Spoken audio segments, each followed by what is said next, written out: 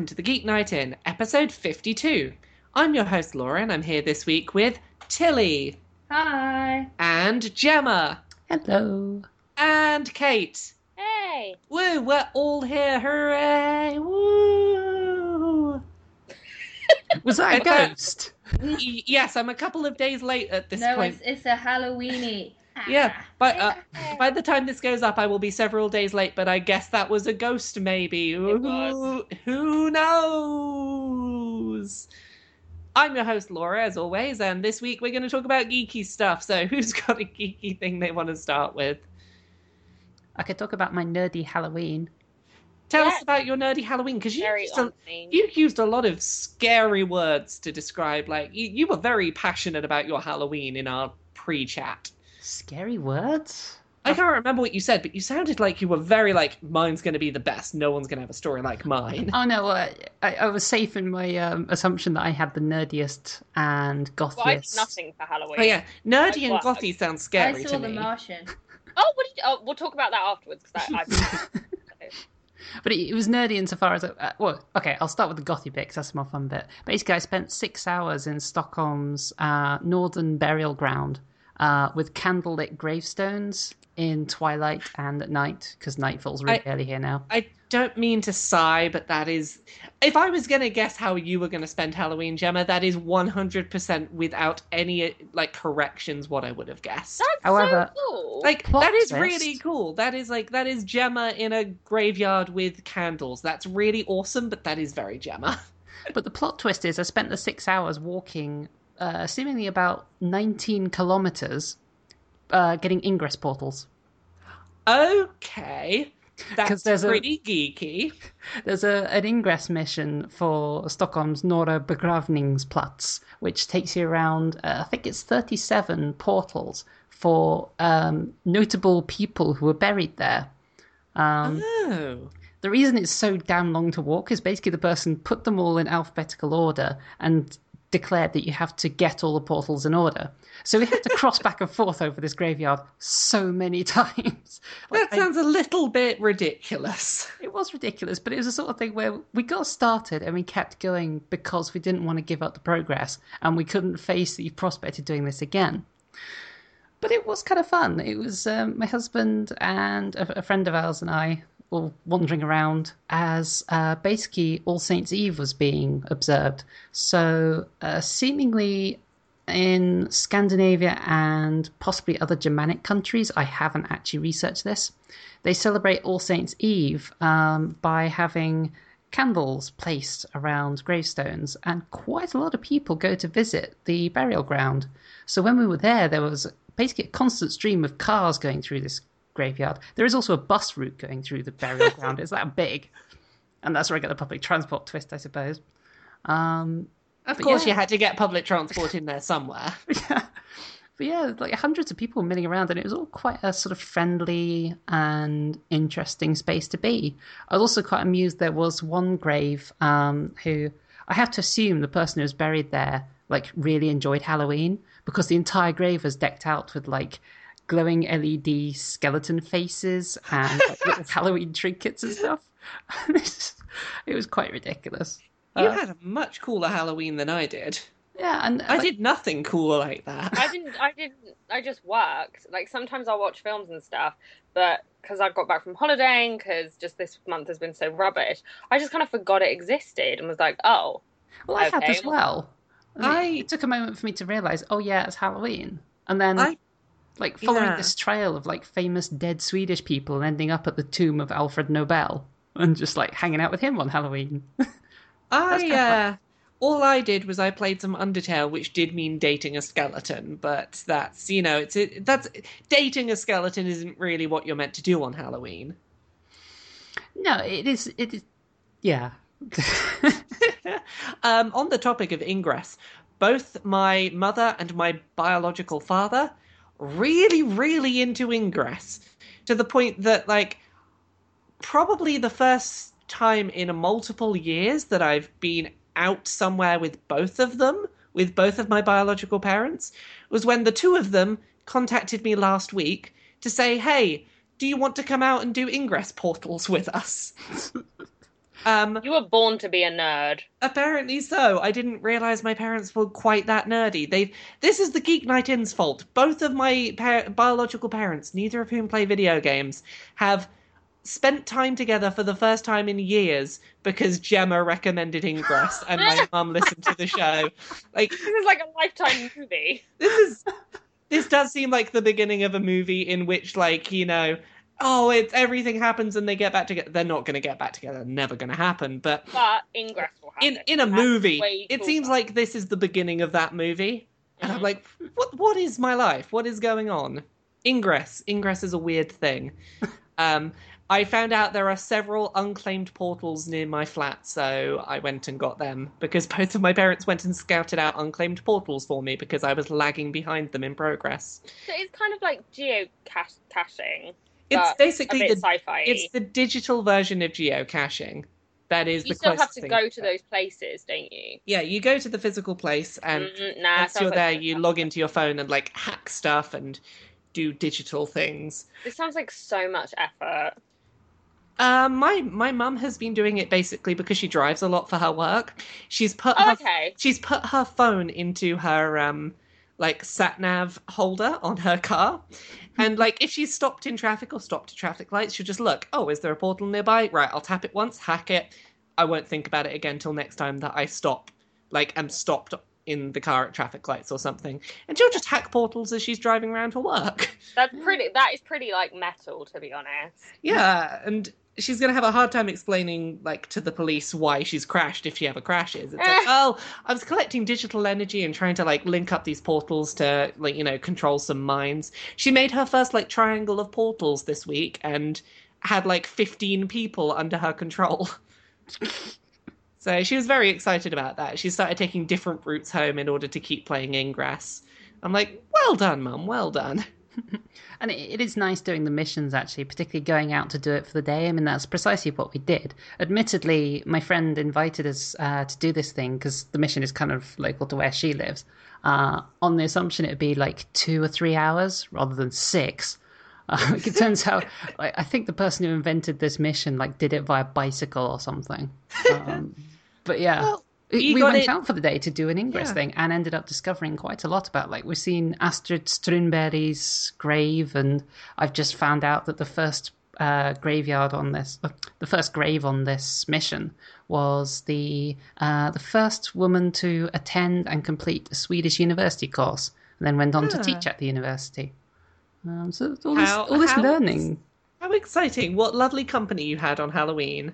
Yeah. Also, my feet now really kill because it turns out walking 19 kilometers is quite hard. But hey. I can imagine. In terms of scary things this week, I want to talk a little bit about Gravity Falls quickly because, Gemma, you watched the beginning of that and didn't really get into it. Yeah, I am up to date now on Gravity Falls, and without spoiling too much, what started off as like a children's, very family-friendly version of like a Welcome to Night Vale type thing. The season, well, the penultimate episode of the season, the most recent one that's aired, my goodness, that got really, really dark and twisted for a kids' show. I'm going to give two very quick examples of things that happen, just to give an idea of tone. A person's facial orifices are switched in function so that they're like seeing through their eyes and smelling through their ears. And this happens in an instant, and the person panics, freaks out, falls to the floor screaming, and their family scream. And more than that, it's like an eyeball pops out of their mouth and like and there's like nostrils in the ears. And it's as a punishment for something, someone magically has all of their facial orifices switched, and it's kind of terrifying. To be fair, it doesn't start well with facial orifices. You know nothing's good is going to happen. Yeah, it's never going to happen. Basically, that person was trying to suck up to someone, and that was the response they got was, nope, going to do that to you. There's also floating pockets of madness, and one of them flies like through someone, and just as it comes away from them, they're just screaming and fall to the floor in a fetal position. This is a Disney Channel show. I mean, this episode is fantastic. It is amazing. but my goodness, it takes a left turn in tone that I did not. It was definitely signposting that it would head there. I didn't think it would actually go there. I am very interested to see what they do with the end of this show, because as I understand, like, the next episode is the last one they're planning to do of this show. My goodness, it makes it a bit of a... It's going to be interesting to see whether I recommend this show or not after its last one. I'm very curious to see where it goes. So yeah, there was that. Tilley, I know you've got a thing to talk about today. Yes, it's NaNoWriMo. What is NaNoWriMo? It's National Novel Writing Month, where you have to write a novel in a month, and I'm gonna die. It's the last month of my life. Do you want to... Yay. Where do you want to start with NaNoWriMo? Do you want to tell us about the book you're writing?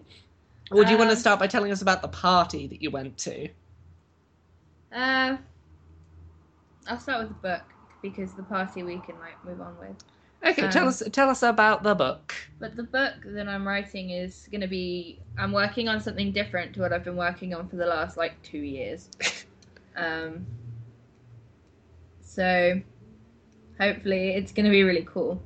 But it's all sci-fi and futuristic, and it's, set on another planet, and there's this disease, and there's the boy and his dad and his cousins, and it's going to be really cool if I can get it finished and I don't die.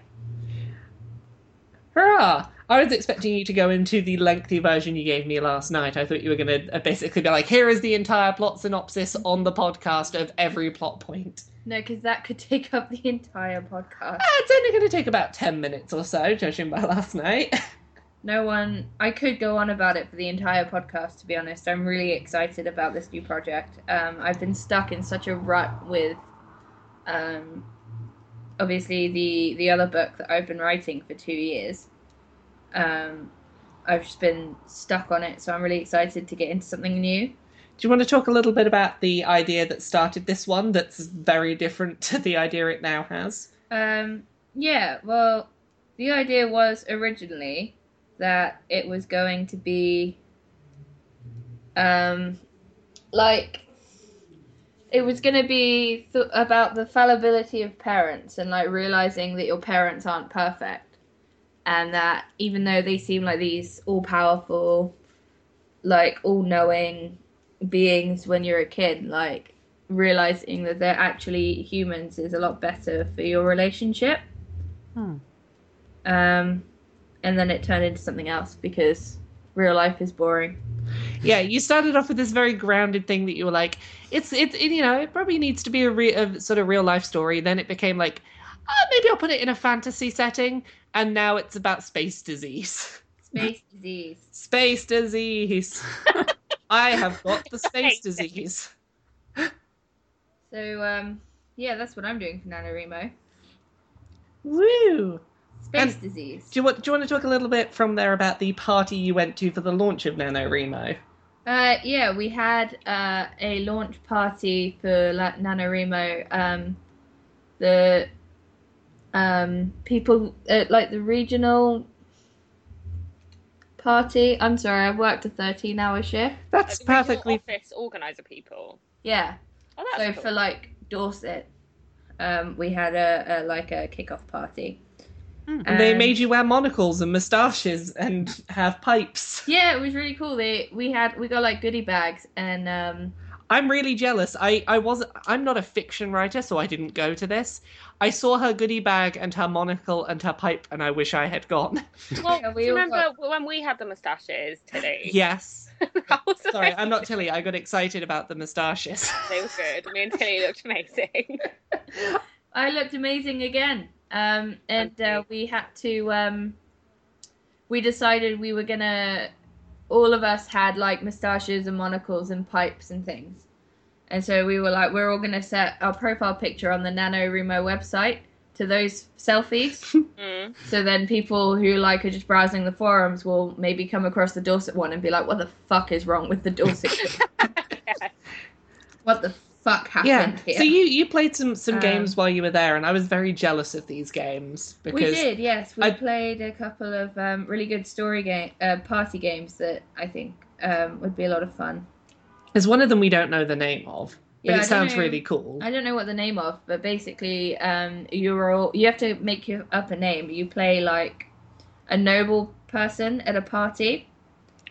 So your name would be like Baroness von Claptrap or whatever. Do you remember what yours was from the party? I have my sticker still. It was Captain Tilley. Mine would obviously be Sir Digby Chicken Caesar. Of course. Funny story. I'm currently using a Pokemon called Sir Digby Chicken Caesar. What? Pokemon. I will get to this in a bit.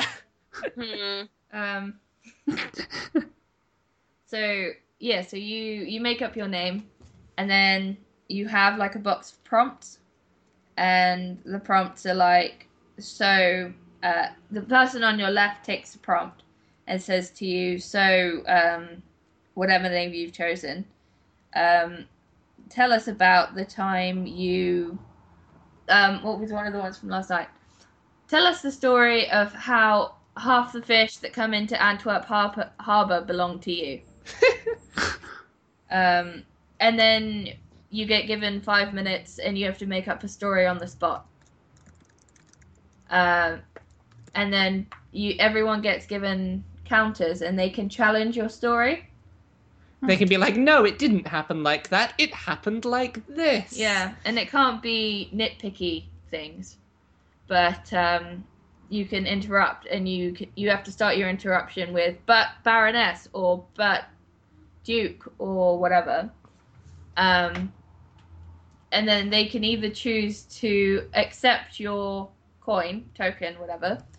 Every time you interrupt, you have to hand them a token, and they can either accept it and incorporate your interruption into their story, or they can put a counter of their own into the middle and then just insult you and tell you that you're wrong and be like, well, you shouldn't believe that. I can't believe you believe such lies. You're an idiot, and your mother was a hamster and your father smelled of elderberries.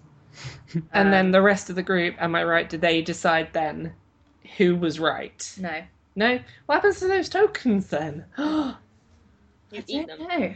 We kind of got a bit carried away and we completely forgot about the tokens. You got That's too the into thing, the storytelling. I think a good dinner party game is supposed to kind of just set you up, and then you all go a little bit mad. Yeah, it's meant to facilitate creativity, which it sounds like this did really well. And yeah, we all got a little bit overexcited. yeah, And if anyone out there knows what this game is, do let us know the name. I sort of do, in that I know that it was on tabletop at some point. Yeah, I remember. But there's no easy way to look up the games that have been on tabletop. I had the same problem. I went looking through tabletop to see if I could find something of this description. Couldn't find it, but I know that it's been done. So we will try and find what it was, because I really want to play this on the podcast sometime. yeah, Yeah. Yeah. I've got a copy of the instructions that we can send you guys if you want. Mm. Ooh, and the other one you played was Avalon? Yes. Tell us about Avalon. Yeah, so someone is King Arthur, and they Indeed I am. and I think you play with, I don't know how many people you play with, but a certain number of good guys and a certain number of bad guys, and you get sent on a bunch of missions. King Arthur chooses who goes on the missions, but he doesn't know who the good guys or the bad guys are. And you know if you're a good guy or a bad guy. The bad guys all know who each other are, and the good guys don't know who the bad guys are, apart from Merlin, who knows who the bad guys are. But the bad guys don't know who Merlin is. Does this make sense, or have I lost anyone?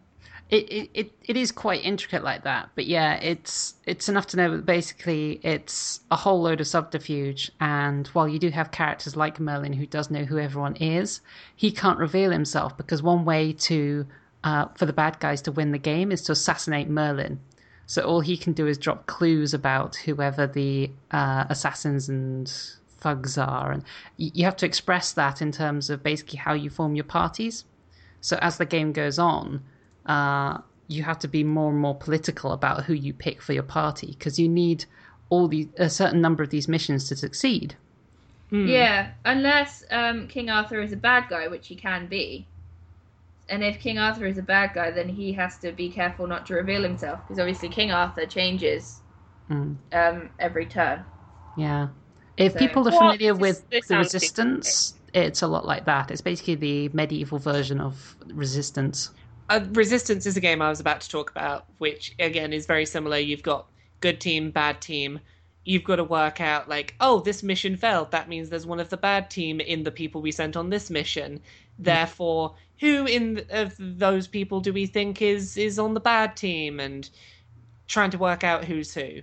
It's a really good game, and as I understand it, Avalon's a very similar game, so I suspect I would really enjoy Avalon. Avalon's a lot of fun. Woo! I called someone I just met a cocksucker. We got very heated. Sounds like Nine Worlds. It is, it is a good one for getting heated, actually, and it's actually given one of my lightsaber clan her battle name. What's her battle name? Well, it's actually because she insisted that for the entire first round that she was Merlin when she actually wasn't, and she carried this on to the second round in which she actually was Merlin, but none of us believed her. So her name is Moa, so it's now like she's now Molin. It's just we combined her real name and Merlin. Yeah. On the topic of sort of like fun party games, I picked one up recently while I was at MCM that is a really interesting card game that fosters creativity in a group, which I really like. It's called Bucket of Doom. And basically the idea is you have two sets of cards. One of them is scenarios in which doom could befall you.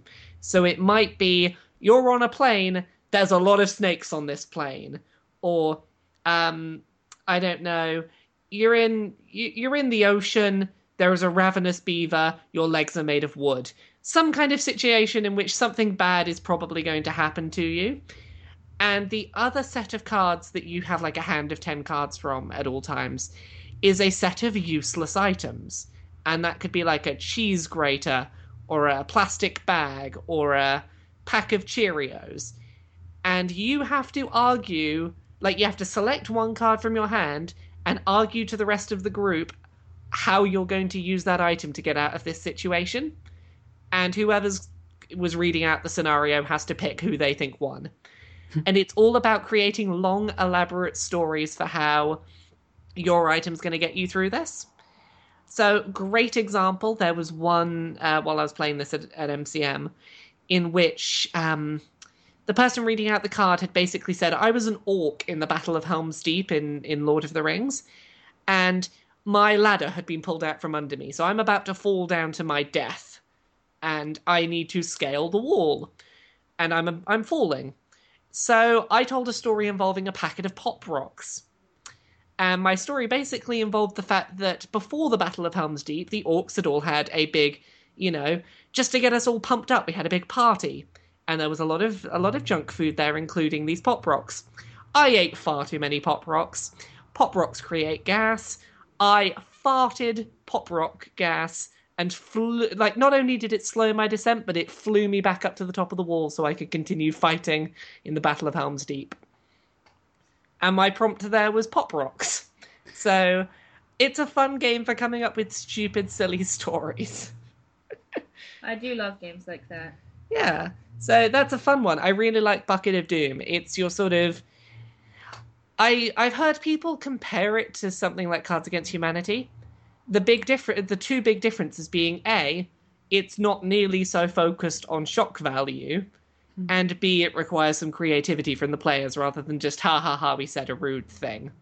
Which, there is a time and place for it being funny to say a rude thing, but sometimes it's more amusing to be like, I have just a plastic bag at my disposal, how am I going to argue that that's going to get me away from this ravenous tiger?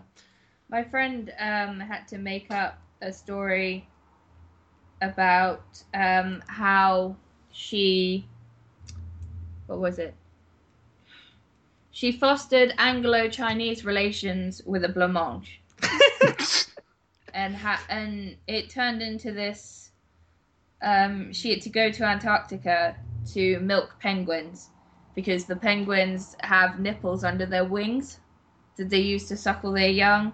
and she had to bring the penguin milk back to England to make this blancmange for the Emperor of China. It was like it was shocking, like how quickly she came up with it. Like I feel like she'd had it already. She'd had it maybe put away for a later story she wanted to write. Speaking of countries of the world like Antarctica, see that segue. And Kate, Doom.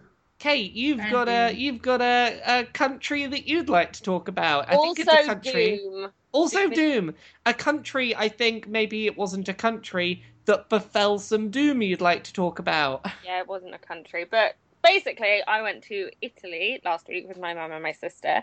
We stayed in a place called Sorrento, which is just south of Naples, in the Bay of Naples, and very close to it is a little place called Pompeii, which, you know, had some bad things happen to it. I've heard that some things very bad happened to the people who lived there.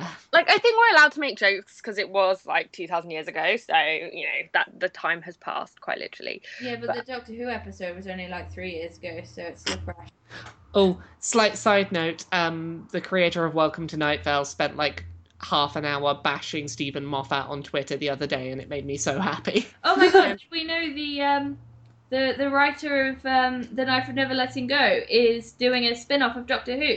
Anyway, Karen, Yes, he is. sorry, That's Kate. amazing. Kate, back to your story that we interrupted. We'll talk about that later. But they basically, obviously, history students, so I was really excited about this.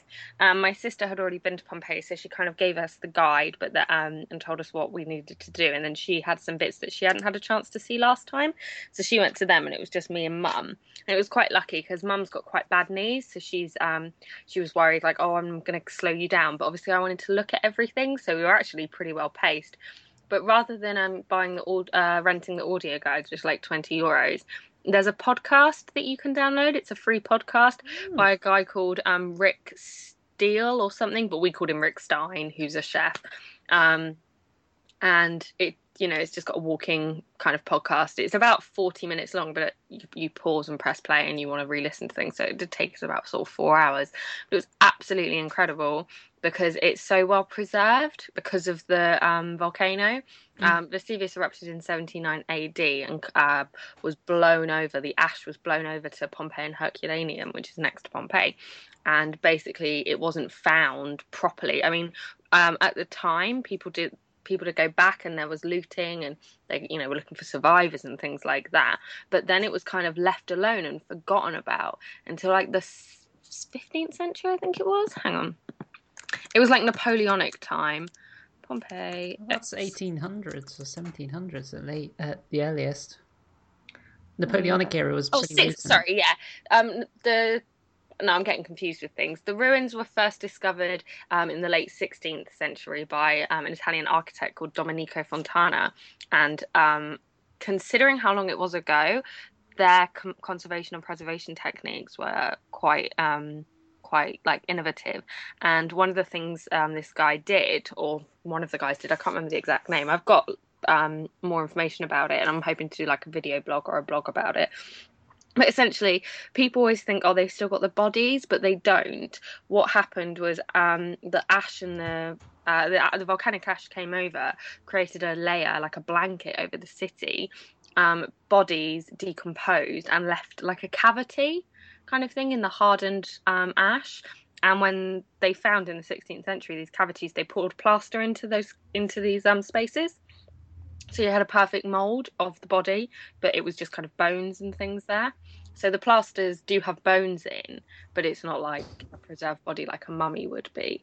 But a lot of the stuff, a lot of the actual artifacts have been taken to the museum in Naples, which kind of, I mean, from a history student perspective, and like Helen, our archaeologist friend, would probably know more about this, but essentially if you remove an artifact from where it's found, you're removing it from context. So it's been found in that place, it makes sense. You know, if somebody gives you a pot, great, they've given you a pot. if you find a pot in Pompeii, you know that it's probably from Pompeii. So it's taking it out of context and creating a new context where it lives in a museum in Naples, and is, you know, Naples is kind of thinking of it as its culture and as its history. So, but also there was a lot of pots just like lined up in like sheds almost, that I don't know what they're doing to them, whether they're being analysed at the moment or whether they've analysed and they're kind of done with them. Like, you know, I'd love to get my hands on a pot there and how they're classified and stuff like that, which do we now need to do like a plan, like a Geek Night In heist to steal a pot for you? Stealing a pot from Pompeii, an amphora jug, yeah. But I mean, it's absolutely incredible, the mosaics that are still there and the rooms, and I mean, like, on each corner. I mean, just the way we always think of the Romans as being, you know, it was a civilization and they did, you know, what have the Romans ever done for us? But stuff like on the street corners, there were like benches with these great big circular kind of holes in the benches, and that was a fast food joint, and those bowls would have had soup in and things like that. And even in the on the floor, there's grooves where they would have had like a concertina door, you know, that slides across. And it's just the idea that you can see that. And in the roads, you can see the dents from chariots from 2,000 years ago. It's the same material as what the Romans and the Pompeians would have walked down. And Pompeii is much older than Rome as well. Before Rome, it was Greek, and it was only, I can't remember the exact date, but some dictator called Sulla was like, oh, fuck every Roman town, they're rebelling against us, I hate them, and kind of put down a rebellion. And there was a huge influx of Roman warriors into Pompeii, which kind of pushed the Greek influence out, and then they kind of melded and formed their own culture, as happens in history all the time. But with the roads, they have like, so a lot of it is so much older. There's a theatre that's Greek, not Roman, so it's even older than that. And the theatre was called Odeon, which I quite liked. I was like, yay! Odeon is Greek for theatre.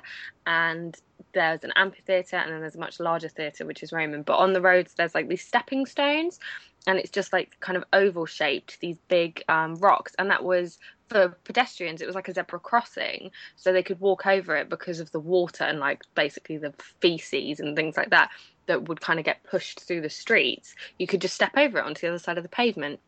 And things like, they had barriers to make areas pedestrianised, because it would be the markets and things like that. And I mean, you've got like the head of Jupiter from the Temple of Jupiter, and you've got the baths still there and the font still there in the Roman baths, and you've got you know, little stumps of shrines that would have been to the ancestral gods in somebody's house, and you've got a mosaic on the floor that says "Beware of the dog."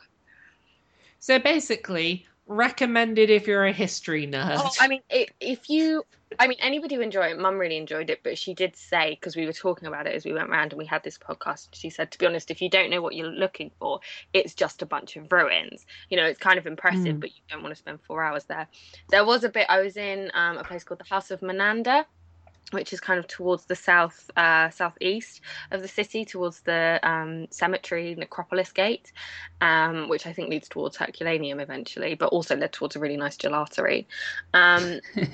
More importantly, that may not have been there at the time. But they had, in the House of Menander, I studied that house for my degree. I literally, a couple of months ago, did like a virtual tour of it on my computer for my open uni. And so I was really excited to go there. And there's me like getting quite emotional about how much I'm enjoying it, taking all these photos. And then there were these two kids, English kids, who's probably about 16, and the other, his sister was like 14 or something. And the mum was like, oh, come and look at this mosaic. And the kid was like, oh, I've seen about 10 bloody mosaics already. They all look exactly the same. And I was like, yeah, I can kind of see your point. Like, to me, I'm going, oh, and that represents this, and this represents the Greek influence on that, and blah, blah, blah. And he's just going, oh, it's another fucking mosaic. Like, I would not go there I would not take teenagers there or children there. It is not. It is. Yeah, like I've been to my fair share of like ruins in other countries on family holidays, But while I could appreciate them, I know my sister at times was like, I don't want to be doing more ruins. Like, I went to the Vatican when I was 14 and it was absolutely boiling. And we were with school, and one of my friends was, she had heat stroke, so she was really unwell. So we were kind of going through shortcuts just to keep her cool. And it was very interesting, and I'd love to go back now. But to be honest, even then, with the Vatican, you just get overloaded, and it's like, oh, another priceless statue. Oh, great. And another unique Leonardo da Vinci. Like, ugh, can I go now? You do just get overwhelmed by it. The number of works of, like, historical and, like, cultural value I must have seen in my life and just, like, completely glossed over.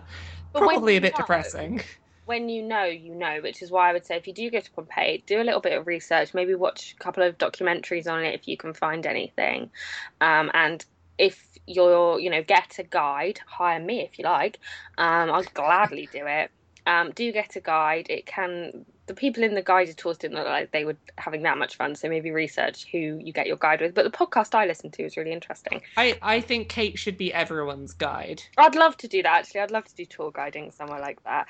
I mean, I speak French, but I'd have to learn a couple of other languages to do it because, it's like Mandarin and Korean, Japanese, and all sorts of places. The tourism is so much bigger nowadays. Bonjour, comment tu t'appelles? It's learning how to say like the 15th century and things like that, which is a little bit more difficult for me. But generally, it was absolutely fantastic. And I will say, just to bring it back to even more geeky things, going around Sorrento, it was exactly like Assassin's Creed. I kept saying, and my sister got really annoyed because her husband plays Assassin's Creed too. And when they were there last year, she was like, mentioned like, oh, isn't it funny? But like the way the streets are all laid out and stuff, I was like, oh my god. You'd be surprised. Like, I do a video game podcast with someone called Gavin, and he constantly talks about that with the Assassin's Creed games, is that the amount of time he's put into playing them, he's gone to European countries and been like, I swear I was in this street in the game. Yeah, it's like, it's not so much... I mean, I've not been to the cities in... I've been to Venice, but I can't remember much of it. But I've not been to the cities, like, in Assassin's Creed, like Florence and things like that. But the general feel and like the general layout of the streets, I felt like I could have just taken a running jump and like leapt from one of those buildings. You could have leapt off of a spire and fallen into a bale of hay. Exactly. This is one of the contributing factors as to why I really want to play Assassin's Creed Syndicate. Although Gavin is also a reason, because I really like the song he did for that. He did a very good song for that. If anyone wants to hear his songs about Assassin's Creed, he's Miracle of Sound on YouTube.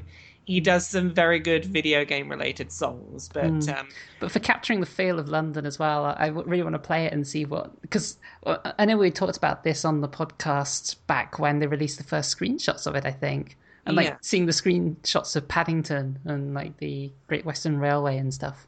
I will say about the new Assassin's Creed, it is the one that I've enjoyed most in probably about 4 or 5 years. But it's going to take... I will literally not even get there for 4 or 5 years. I've been playing Assassin's Creed. I can't remember when I first started playing it. But maybe 6 months, maybe even longer than that.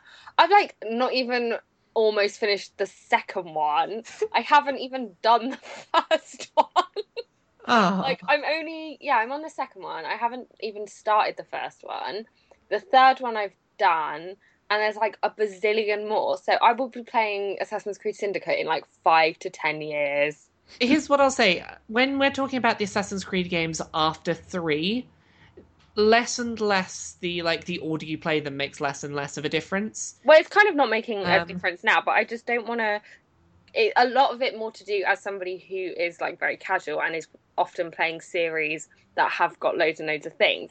It can be frustrating, like with Call of Duty. You kind of, as they evolve, you're kind of taking steps backwards then, because if you go to like the latest one, it's obviously, well, hopefully their best yet is what. Yeah, there is. Go back and it's like, oh, this feature that I really liked isn't there, and now I've got to relearn these hotkeys, which isn't that big a deal, and can actually, is, especially from our point of view as quite nerdy people, that's the understatement, but you know what I mean. It is interesting, but at the same time, I'm like, I don't want to spoil it for myself. I can certainly appreciate that, and that's actually a really good reason to delay it. But when you eventually get to the one in London's pretty good.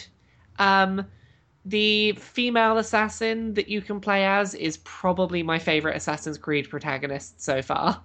Okay. She's a badass lady in a cape with a cane who just like beats people up with a cane and steals all their money, and she's very cool.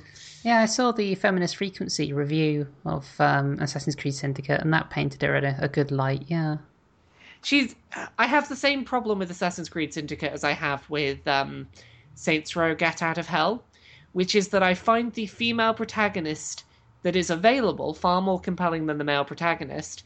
However, you cannot play the entire game as them, because whenever something plot-centric or oh no, now it's time for us to do the final fight, you get forced to be the male character. She's clearly not the protagonist. Yeah, I don't want to talk too much about Syndicate's implementation in order to not ruin anything, but it's very similar to how I felt about Get Out of Hell, which is a bit of an older game, so I can talk a little more about it. Mm-hmm. That game, the biggest problem I had with it was that I played the entire game as the female protagonist option, and then it got to the final fight against the last boss, and the female protagonist got kidnapped and was suddenly put out of action, and you had to play as the male character, and then the male character saved the day, and everything was thanks to him, because he saved the day, and all of the cutscenes reference him. And every time you did anything as the female protagonist, you'd be like, oh, I beat this boss, and then it would be like, oh, the guy over there, Gat, saved the day. It's like, no, he didn't. Fuck off. He's done nothing. He stood in a lobby the entire game until the last battle. So didn't fuck off. Yeah, and that's kind of how I feel about Syndicate at times, which is that at times it will be like, oh, I did this thing. No, he did it. No, he didn't. Yeah, he did it. And it gets a little irritating at times, but Evie's a fantastic protagonist. I love her. Other things. What did you thought of The Martian? Yeah, I saw The Martian. I quite liked it. It got kind of boring, I think. Oh, yeah, I agree. I got a little bit bored. Sort of about 3/4 of the way through, I was like, oh my god, just finish, please. I thought they could have, the first half hour could have been done way, way differently. Yeah. And then the second bit would have... It had my baby in it, though. Which one? Who's your baby? Sebastian Stan. Oh, yeah. Who fucking got with Kate Mara, and I hate Kate Mara because her sister is a racist pile of turd, so I'm really upset. I don't think he got with her. She just kissed his helmet. Mate, at the end they have a baby together. Do they? Yeah. I missed that. I think that counts as getting with. It's been a long day for Tilley. Forgive her. Clearly, I wasn't paying enough attention at the end, which I think is a testament. I think it's a testament.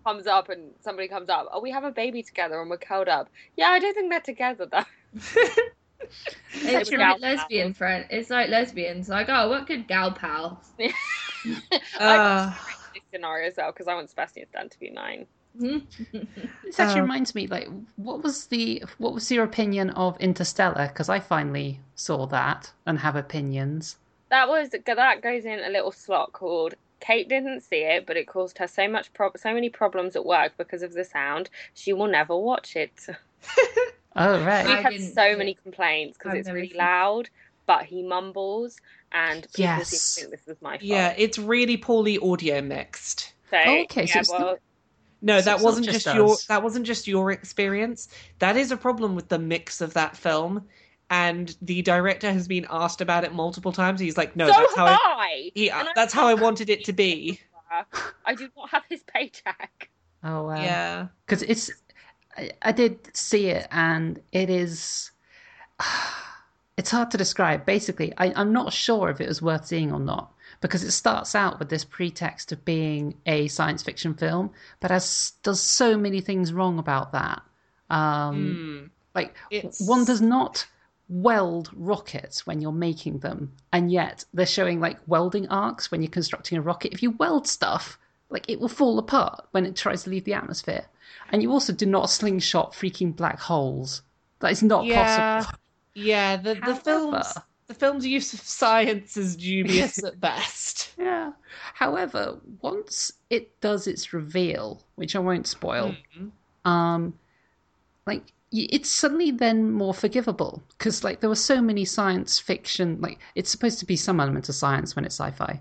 There were so many like failings on that point that I was just trying to enjoy the film as like an action piece, and it does okay on those fronts. And actually, it's worth saying that the robot AIs in it are fantastic, and they really save the film. Yes, they Like are. Tars and Case are just brilliant. They have really real wit about them. But yeah, once you realise what's actually going on in the film, suddenly it like changes gear and you actually realize, okay, I can finally settle into this. But it takes until like the last third of the film for it to actually do that. I think its biggest problem is it's not the film that it tells people on the offset that it is. Yeah. It isn't the film it presents itself to be, and that causes some issues in terms of getting invested in it from the offset. Is that fair to say?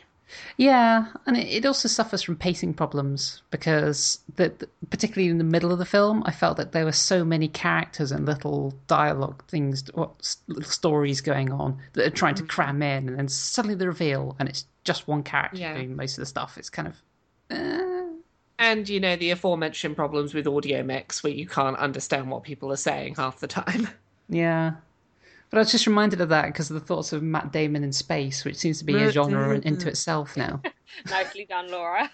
Yeah, had to get it in there because, yeah, Matt Damon's ruined for everyone.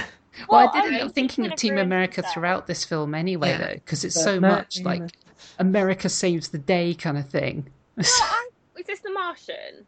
No, I was still talking about Interstellar. Yeah, I was going to say, because in The Martian, it's interesting that they don't... I can't remember if they say that they're NASA, but there isn't any like, oh, because we're American, blah blah blah blah blah, and like they actually team up with someone else, don't they? Yeah, there's like other countries getting involved and stuff, and they have like NASA spacesuits and things. But in the book, which my brother-in-law read and really enjoyed, and said. He loved the film. We went to see it together, but he said he was so disappointed in Matt Damon. He said Matt Damon was completely rubbish, and I completely agreed. He was so soulless. But I don't think in the book it's mentioned at all where they are from. So it's just kind of like, yeah, you kind of assume it's America, but it's just a big ass country. And in the film they have like NASA spacesuits and stuff, but it's not got that whole jingoistic patriotism. Like they've tried to make it for a more universal what's that word? Audience. Yeah. And that a big part of that is apparently that particularly for the Chinese audience, because China is a really big movie-going audience that's also very patriotic and loves space films. Yes. And they are not big into space films that centralize America as America does it all and saves everyone. Yeah, what was that thing we had? Oh, the Cold War. Yeah, that thing. But yeah, it's really interesting that basically the way they present it is initially it's primarily the problem of whoever sent him up. But then it becomes just a world problem of there is a human being trapped out there on another planet. We need to get them back. And it slowly becomes more of a world issue than a whoever sent him up issue. And that's nice. That's good. Speaking of things being America's problem to fix, I've been watching the first season of 24 this week. Ooh. Because I haven't watched that in ages and I couldn't really remember how I felt about it. So... over the last 3 days or so, I've watched 18 hours of 24 just in the background while working, because the joy of working from home, I can just have dumb action on in the background and be like, oh, what's going on? Okay, back to work. Basically, 24 is the story of a government secret agent who has the worst conceivable day imaginable. In 24 hours, his family are kidnapped probably about half a dozen times.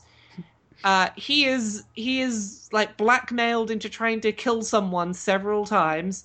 He is kidnapped himself several times. And in the space of a 24-hour span of his life, just like everything conceivable that could go wrong to him or anyone around him or anyone that he cares about, everything goes wrong. Every single possible time. And somehow American government agent manages to save everything because everything is great. Because Kiefer Sutherland. Because Kiefer Sutherland, and I forgot how great Kiefer Sutherland is in this. He is really amazing in this, but it's a show that in order to enjoy, you have to go in understanding the slightly ludicrous nature of it. That for 24 episodes, no matter how much things look like they're going to be okay, you have to be like, right, that character who looks like they're finally safe, something's going to make sure that they're not safe. They're not going to get back to where they need to get to safely. Something's going to happen. And without fail, every single time it does. That being said, having just finished the series, it did catch me off guard. I've watched it before, and even having watched like multiple series of this show before, I did not see the twist at the end of season 1 coming. It still caught me off guard, and that is a testament to how solidly written this show is. It had surprises that, having watched it maybe 5 or 6 years ago and like forgotten about the show, I was still like, I was looking out for, ooh, was that character in later series? Do I remember them? What was going on with them? I didn't remember the big twist that came up, and I was like, oh, what's going on? How did they do this? So I really like 24 as a dumb action series. It's very clever. I seem to remember being rather gripped by it. And again, similarly, I haven't seen it since I was at university. I watched up to about day 3, I think. And my main memories of it are, I think it's the moment in day 3 when he's in a cell or something and is finally eating food. Which you see him eating something. Yes. Also, I do remember the plot twist and how much that caught me off guard. But also the one in season 1. Yeah. In the final episode. Yeah. But also, is it Chloe, I think? The one who just frowns at everyone. There's a character in The Office who might only be in like day 2 or something, but just has the perfect like. Not in day 1, I don't think, but okay. The day 2 character, but yeah. I will say, like, disposition. It's brilliant. Season 3 or day 3 is about as far as I remember enjoying, and it went very downhill after that. But I remember the first 3 seasons being really strong, and having rewatched season 1, I'm like, yes, this is good. I like all of the acting on board. I didn't realize until very recently, I didn't realize until today that what's the actor who plays someone in Supernatural? Name me the 3 main actors in Supernatural, Tilley. Jensen Ackles, Jared Padalecki, Misha Collins. Misha Collins is in season 1 of 24. And he has really super long hair and he's foreign. And I'm like, this is not the Misha Collins I know. I will have to show Tilley like a short clip of Misha Collins in this later, because I didn't recognize him until several episodes in. I was like, where do I know this person from? That's Misha Collins. So, yeah, I like 24 a lot more than, like, I was worried that I might not enjoy it. And then I watched it and I was like, oh, no, it's still good. It's still good. It's one of these things that definitely has a cult legacy as well, because I saw something, I can't remember what it was at all, but I saw something in recent months where there was a telephone in the background and it rang as the do-do-do-do. I was like, it's the 24, like, I've forgotten the name of the agency and everything, but I know that ringtone. And, like, for a number of years CTU. CTU, yes. Yeah, and the counter-terrorism unit. People having that as the ringtones, and it was just the best thing. I'm very tempted to put it as my text alert for a little bit, because I'm getting really into this show again. And the other thing I wanted to talk a little bit about this week, very briefly, is I did some actual like journalism this last week that I want to talk about, just because I like talking about the process of journalism and a thing I do as my job. So, very brief version of this story. Around 2 weeks ago now, or about 11 days ago, I ran a news story about a DLC called Rush of Blood that hadn't been announced and was going to be a DLC for a game called Until Dawn that came out a couple of months back. And I talked about how it was like this virtual reality DLC that was going to be entirely on rails and a first-person shooter, and basically nothing like the game that it was based on. And nowhere really believed me. And then this week, at Paris Games Week, the game got announced. 6 days after I announced it. And I was like, told you all, I'm a journalist, look at me. So, the short version of how this came about, I got an anonymous tip from someone who had been focus testing this piece of content. And I sort of did some fact checking with them and saw like, oh, there's, emails from them to you inviting you to the place where it was being tested. I managed to find a second person who had also received the email and asked them both questions that basically they both gave me the same information. So I was like, okay, this is probably a real thing. Interestingly, the reason why I didn't find out about this initially, the game had been tested in London in late August, and I didn't find out about this until mid-October, because the person who tested the DLC hadn't played the game that the DLC was going to be for until about 2 weeks ago, and suddenly was like, oh, this is DLC. The thing I played several months ago was DLC for this, probably, and reached out to me. So I did all my source checking, and yeah, journalism's a weird thing. So I got to reveal a game, and then the developers said that they were like, nope, it's not real, you're lying. And then 6 days later it got announced. So it's like, yeah, go me. Woo. This is a developer who seems to need to learn the definition of an NDA contract. Pretty much. Again, this is not information I should have heard. The people who told me were under NDA, but... Oh, right. Yeah. It's the situation as it is that there are too many people that are under NDA that knew this information from around that time period, that I can safely say I had 2 sources and where those sources came from, and that is not enough information for who broke NDA to be identifiable. So I'm a journalist, and that basically This is some like Woodward and Bernstein. Yeah, someone broke their legal contracts and told me a thing secretly, and I found a way to ensure that they wouldn't get in trouble if I talked about it and then talked about it. Because... Were they called Deep Throat? Pardon? Were they called Deep Throat? No, they weren't. You understand that? Do we get this reference? Because this is a very weird reference if you don't. No, I don't get this reference, and I'm kind of concerned. The Watergate scandal, the source for the Watergate scandal, the codename was Deep Throat. Oh, I did not get that. Yeah, I realised how weird that sounded. Just a little bit. Yeah. One of the movies about it, I think, is called Deep Throat, about the Watergate scandal. Okay. But yeah, that was the thing I did this week that I felt very validated when that got revealed. I was like, look at me, I do journalism, everyone give me jobs, please. Give me a freelance work, yeah. As a complete segue, I just remembered, if I may, I couldn't let this past fortnight pass, that was a bad sentence, without acknowledging Star Wars fan squee. Considering we had the Force Awakens most recent trailer came out. You saw that yesterday, didn't you? Yeah, I saw it at the cinema. It made me really excited for Star Wars. I'm not excited for Star Wars. Well, it's because you work in a cinema. I know. I wasn't actually that fussed about the trailer itself, because, I mean, it's Star Wars, there are shoot explosions, there are cool-looking spaceships and stuff. But it was when I was... okay, I need to segue into talking about the fact I recently did lightsaber combat training with people from EA DICE who are making Star Wars Battlefront. Okay. And so I was chatting like casually with the people there, because they're all Star Wars fans, obviously.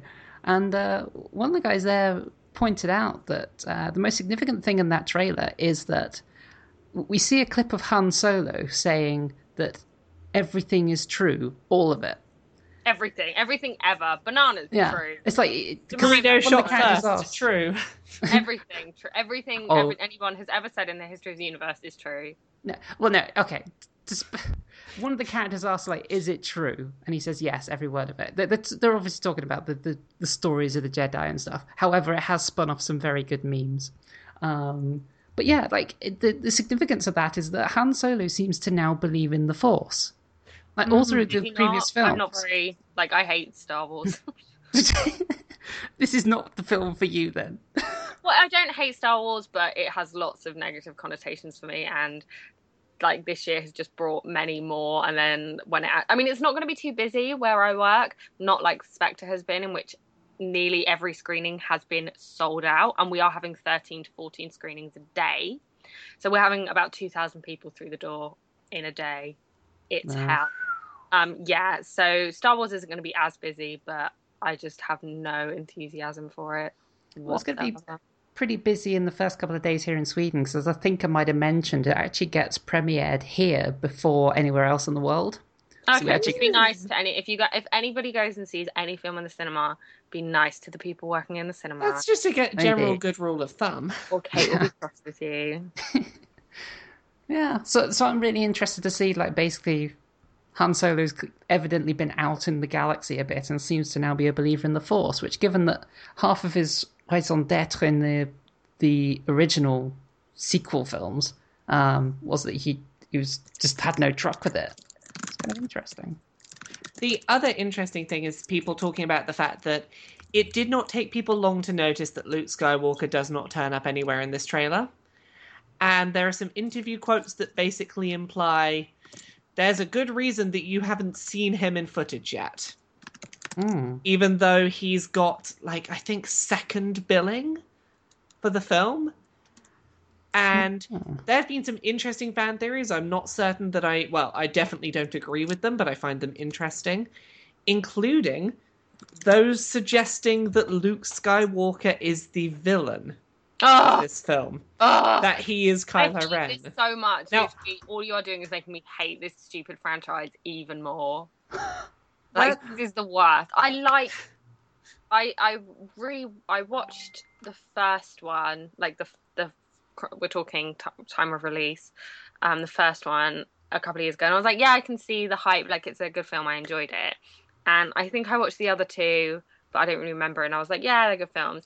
And then I was with a friend who is obsessed with Star Wars, and we watched the first one again, and they were all talking about how the newer ones were really bad, and I was like, there's no way they can be that bad. Like, I watched them in the cinema, they weren't that bad. Oh my god, they are that bad.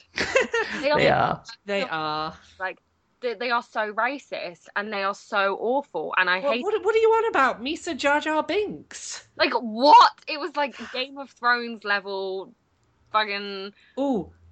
Game of Thrones connection. Brienne of Tarth is the silver metal stormtrooper in the new Star Wars. I didn't know this. I'm really excited now. No, also, Miltos Girolamo, who does the sword water dancing training at Nine Worlds and was Syrio Forel in the first series, he's in it. Seemingly, he's got to be practicing a lightsaber combat somewhere. So I have trained in water dancing with somebody who's in the Star Wars film, and now I do lightsaber combat. And I got into lightsaber combat because of him. So I'm just like, oh my god. So I completely forgot about that. That means that he might be like too famous for Nine Worlds then. Like, literally the only way I will enjoy this film is if Gwendolyn Christie takes me to go and see it. And even then, I probably still won't like it very much. What if me and Tilley take you? One of you will have to dress up as Gwendolyn Christie. we can do that. No, I don't. Like, there is nothing like working in a cinema to make you hate blockbusters. I can appreciate that. I certainly can. It's the worst. And saying that we have been lucky, we've had really, really nice guests, but it's just so busy, and one thing goes wrong and your day is completely ruined. So yeah, we give out we have ways to smooth things over, like giving free things if there's a problem and giving refunds. And somebody came in and looked, one of the guys came in for his shift, and there was like just the stubs of all the things that I'd had to give out during the day, and he just picked it up and was like, that's how your day has been then, yeah? And I was like, yes, that is how it has been. Before we finish up this episode, I do very quickly, while we're on Star Wars, want to mention a theory that has been floating around for a long time that, like, I don't think gets talked about enough, and I really like. Is it Jar Jar Binks? No. Okay. This is the theory about why stormtroopers are terrible shots, and there's a couple of these that float around. But I would suggest looking into this if you like the idea of like fan lore for Star Wars. Basically, the idea that the stormtroopers, when chasing like Han, Leia, and Luke and everyone back to their ship, deliberately miss their shots because they require they need them to get away in the Millennium Falcon so that they can track them and find out where the rebels are.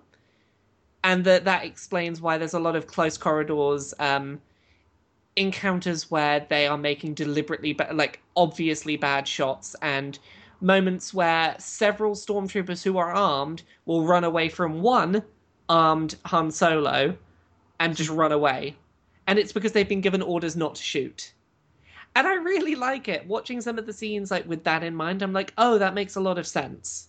So look into that if you're ever curious about Star Wars theories. Either that or just, stormtroopers are self-aware that they're in a film and nope, can't shoot the good guys. See also the fan theory I discovered today, in which Jar Jar Binks is proposed as not only Force sensitive, but in league with Emperor Palpatine. Yeah. And it makes a scary amount of sense. It really does. There is also the... again, on Stormtroopers, there's also the theory that Stormtroopers, basically because they are all clones of one person, that basically as a group, the Stormtroopers are basically all of the same mental sensibility, and they all have the same reaction to seeing what Luke and the Rebels are doing, which is, oh, that makes a lot of sense. Let's try and sympathize with them. Not realizing that every other Stormtrooper is having the same mental situation, so they're all sort of trying to slyly be the ones to be like, hey, I kind of sympathize with the Rebels, I'm not going to shoot them. And all of the Stormtroopers have done the same because they're all clones. And I kind of think that's hilarious. So yeah, there we go. Should we wrap up there for this week? Yes. Yes, there we go. Thank you very much for listening to another episode of the Geek Night In. As always, it's been a pleasure to do. Time to do self-promotion and those kind of things. Tilley, where can we find you on the internet? First started the writing straight until morning. Yes. I'm at Gathering Tilley on Twitter, and you can find me on Archive of Our Own. It's Valence Killer, and I have a blog, which I can't remember what it is. It's my pinned tweet on Twitter, so... Go check out Twitter. Gathering Tilley on Twitter. Check the pinned tweet. All sorts of links on there. Gemma, what about you?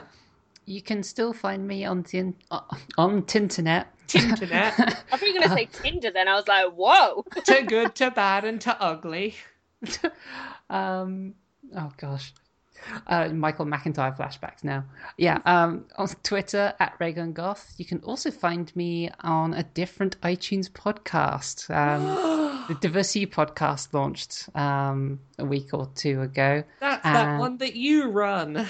Yeah, well, sort of. We co-host it. Episode 2 will be up shortly after this one, in which we talk about women in games initiatives and what they do and how they do the things. True. And Kate, what about you? Best place to find me at the moment, where I'm running my super cute inclusive beauty blog, is mascaraandchill.tumblr.com. I follow you there. You do good stuff. Everyone should go follow that Tumblr. Well, I'm finding it quite it's quite self-indulgent, but I'm finding it quite self-carey kind of thing, and really lovely. And I'm also trying to find I've got to do a bit more research, but I'm trying to find low spoon kind of makeup products, and kind of review things in terms of is this easy to use if, for example, you might have some sort of physical or mental physical or energy based issues, something like that.